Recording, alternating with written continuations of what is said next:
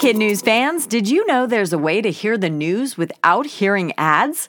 Parents and teachers can subscribe to Starglow Plus on Apple Podcasts to not only ditch the commercials, but also unlock access to future bonus episodes and other exclusives from the Starglow Media Network. That means ad-free listening of kid news every weekday, plus ad-free episodes of mysteries about true histories for riddle-obsessed adventurers, girl tales for a fun spin on fairy tales, Musicland stories to help young music lovers catch the beat, and audiobooks adapted for young listeners with classic titles, including Little Women and Moby Dick.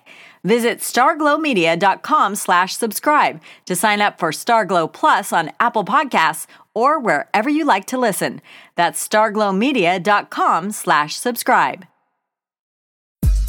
Good morning and welcome to Kid News, generously sponsored today by the Tenenbaum family of Bellevue, Washington, including Ella and Edie, who listen to our podcast every day on their way to school. I'm Tori. It's Tuesday, February 15th, 2022. And we begin with a fourth grader in Northern California starting a protest over chocolate milk. 9-year-old Jordan Reed was upset when the school district removed his favorite drink from the lunch menu because of its high sugar content. So Jordan decided to use the skills he just learned in a recent lesson on opinion writing and got to work researching information to support his argument and writing protest signs that said, "Less regular, more chocolate." His entire class joined him the next morning outside Sierra Vista School in Vacaville, which led to a negotiating session with the district's nutrition department.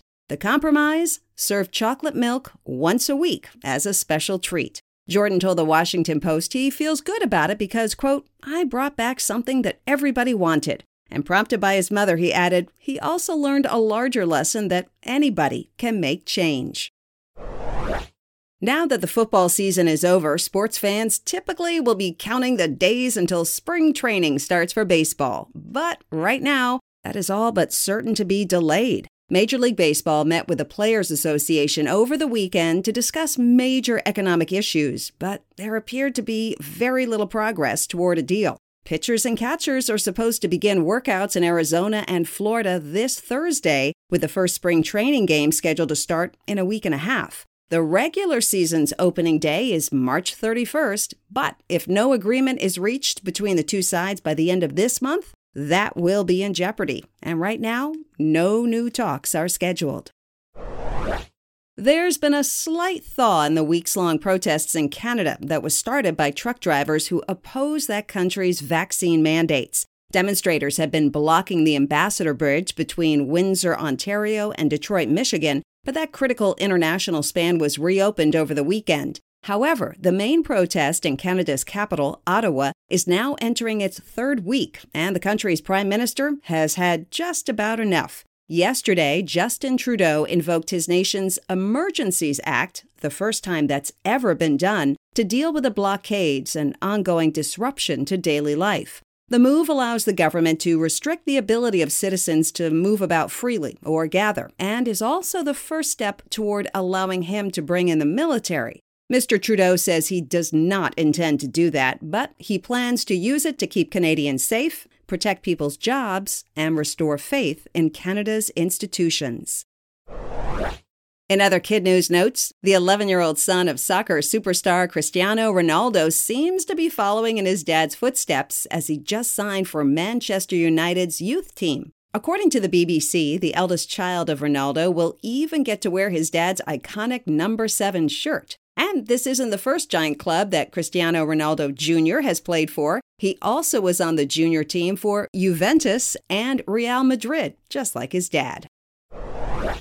The very first aardvark, born at the Chester Zoo in England, has just been given the name of Dobby because it looks so much like the house elf character in the popular Harry Potter series. The little calf was born on January 4th with oversized ears, wrinkled skin, and no hair, according to the BBC. Aardvarks are an endangered species, with only 109 of them currently in zoos around the world.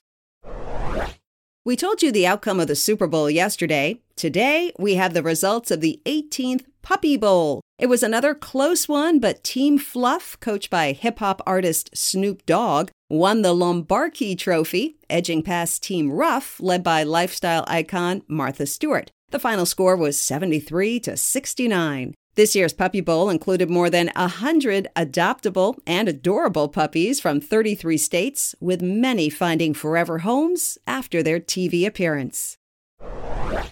Before we get to our quiz, the Tenenbaum family wants to shout out and say thank you to Ella's teacher, Anna Belknap, Edie's teacher, Sean Carroll, and all the Blazers at the Bush School in Seattle, Washington, where the focus is always on courage, curiosity, and connection. Now, our Kid News quiz.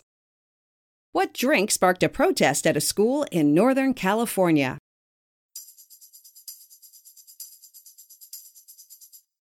Chocolate milk.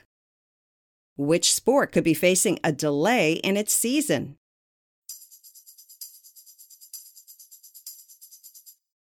Major League Baseball. What's the name of the baby aardvark born at a zoo in England?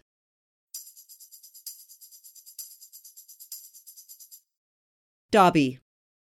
Who won the 18th Puppy Bowl?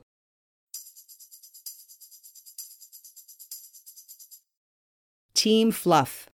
In our Kid News Kicker, a family in Spain has an ambitious goal to produce no trash. How do they do it? Most food is either grown at home or bought in bulk from local suppliers. Kitchen leftovers go in the compost bin. Nearly all containers are washed and used to store things. Necessary items like furniture or plates are bought from a secondhand store or traded among a community of friends. The two children, ages 5 and 7, make crafts and drawings from old bits of packaging, which can then be recycled. And if a new toy comes in the house, the children know that an old one will be donated to another family. And while it sounds challenging, the mom, Esther Peñarubia, says the zero-waste culture is easier than most people think.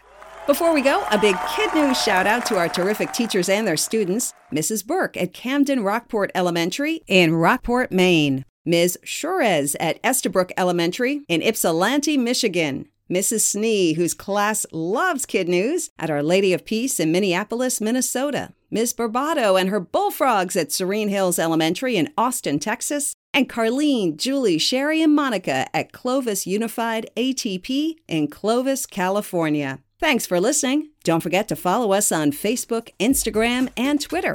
We hope you tune in for more Kid News tomorrow morning.